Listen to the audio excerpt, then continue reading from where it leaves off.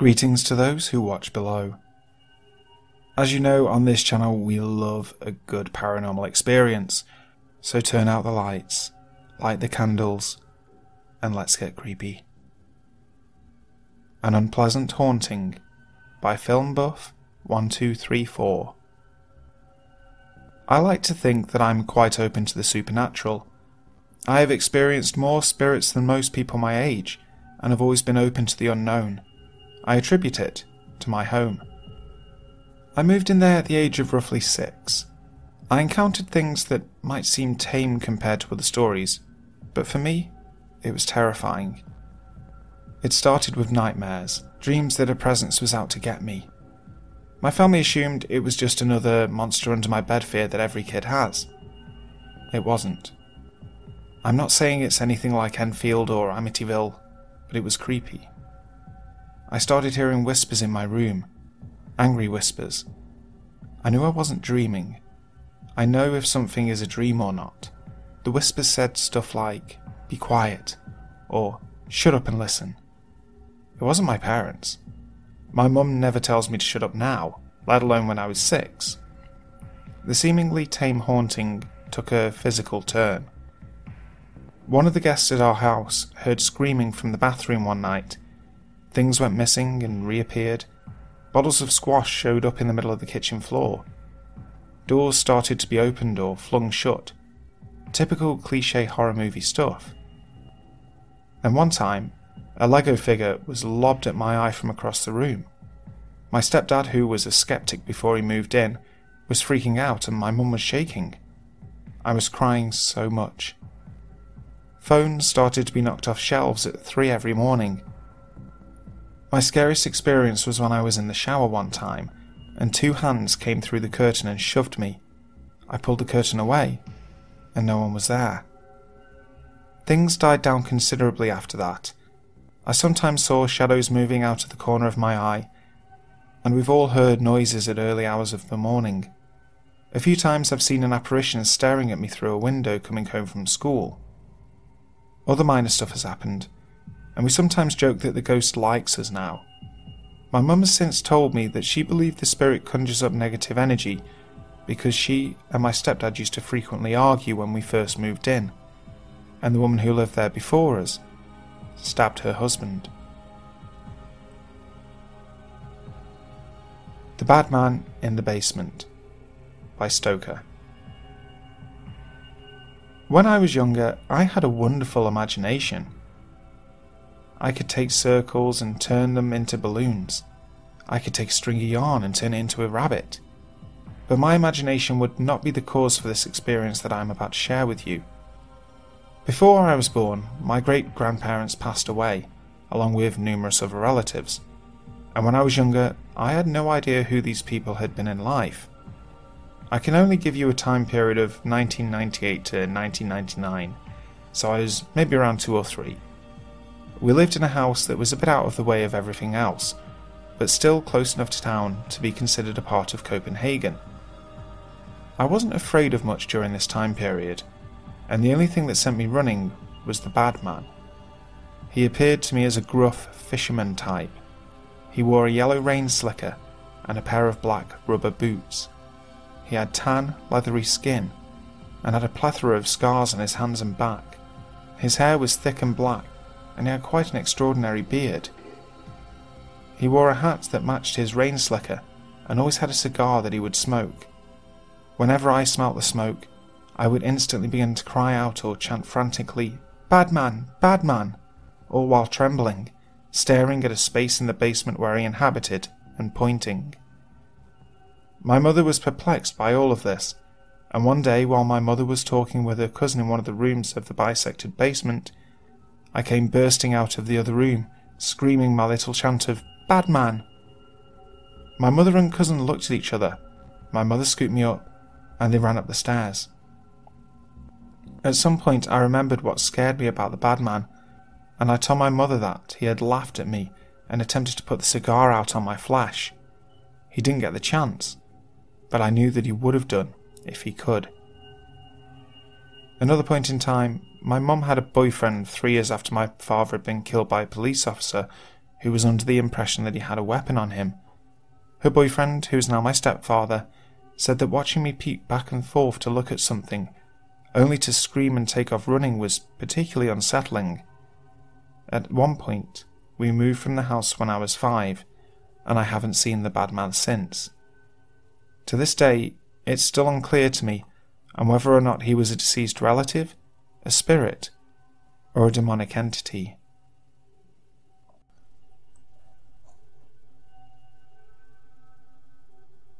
Bad Ouija Experience by New Hunter 30. Myself, my friend and his girlfriend all shared a condo together. I moved in after they did, and they were always telling me of the things that were going on in it. I moved in, there was nothing going on for about the first 2 months or so, and slowly things started picking up. We would hear growls from down in the basement, and none of us ever felt comfortable down there, so we always went in pairs.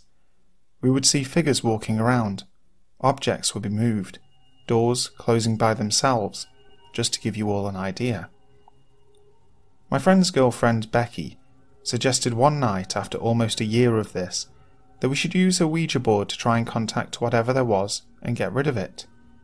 Against my best judgment, I agreed. We were all up in their room watching some movies at the time, as they had the best setup for films, and we went down to the kitchen table and got everything prepared. Jessie, a friend of Becky's, showed up as we were about to start. I invited her to join us and she declined, but said she wanted to watch. We started a recorder to go back and listen to later. We asked some basic questions and moved on to the more in-depth ones. My friend, who we will call John, asked some questions then started to cry. We asked what was wrong. He said nothing, but this is my grandma. The questions he asked only he knew the answers to, but as he got more in-depth on questions to make sure it was her, the answers became wrong more frequently. When he noticed they were wrong, what we think was another spirit came through. It was of a young girl who had been murdered 3 doors down from us. We asked several questions. The first was, "Do you know what or who is in our house?"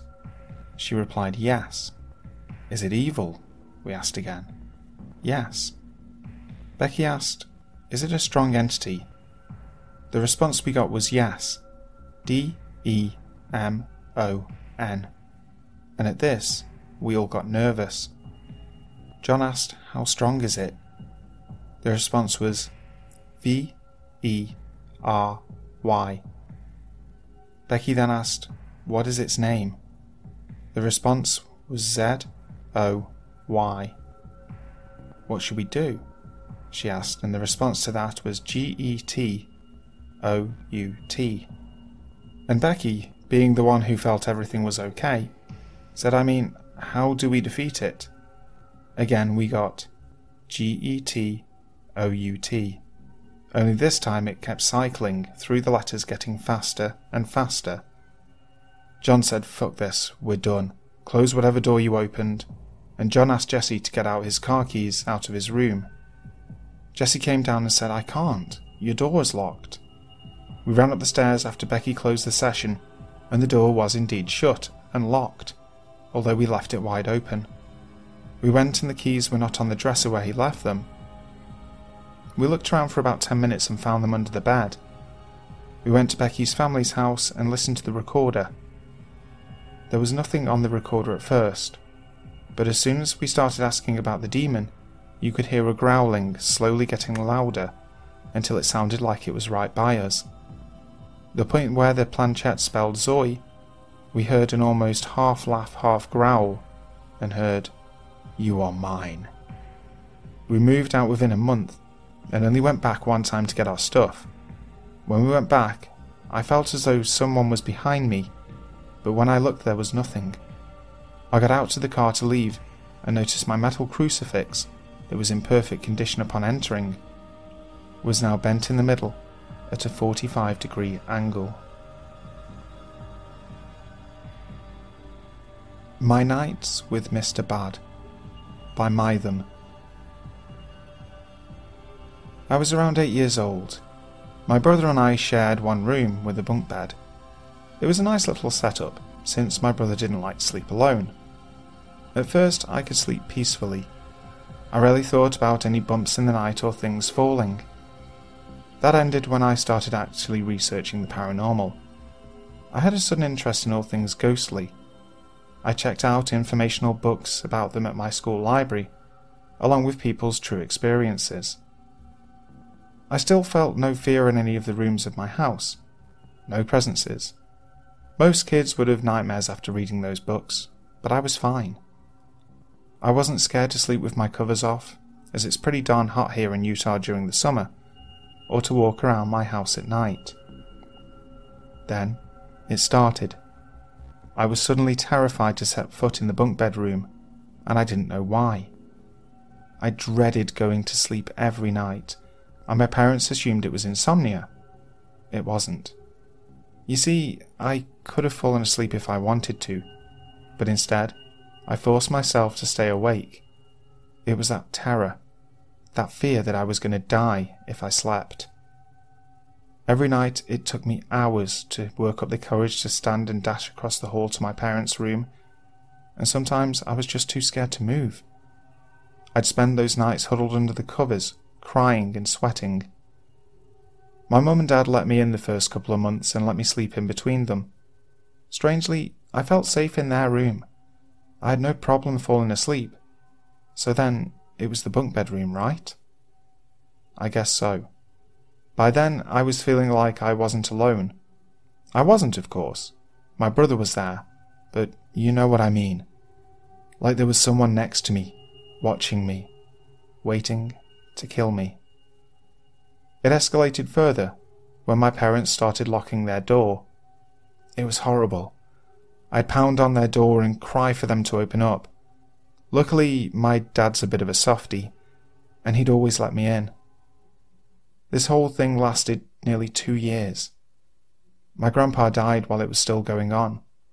Of course, he would never make me feel so scared. Then, as suddenly as it came, it stopped. I was suddenly able to sleep in the room at night. I would get up and walk down the stairs to get water without fear. I could use the restroom in peace. What a relief this was for me. By that time, I knew ghosts and demons weren't real. I knew my Mr. Bad was real, even if I don't exactly know what he is. I also knew he was gone. Sadly, not for long, as he made a grand re-entrance recently. That's a separate story though. I talked to my brother about my experience recently, and he said he felt nothing. That was strange to me. It was such a powerful terror that came and left suddenly. Surely it wasn't my imagination, right? I didn't end up telling my dad about these experiences for nearly 4 years. He felt bad for locking the door, and confided that he, too, sometimes had to endure a night with our Mr. Bad. I never told my mum, and I still haven't. She'd think I'm crazy. Thank you so much for checking out today's video. I really hope you enjoyed it. If you enjoyed it, as always, leave a like down below. Feel free to comment. Always feel free to comment. I'm going to be hanging around after this video is posted to answer your comments straight away. I'll continue to do that for the next day or so.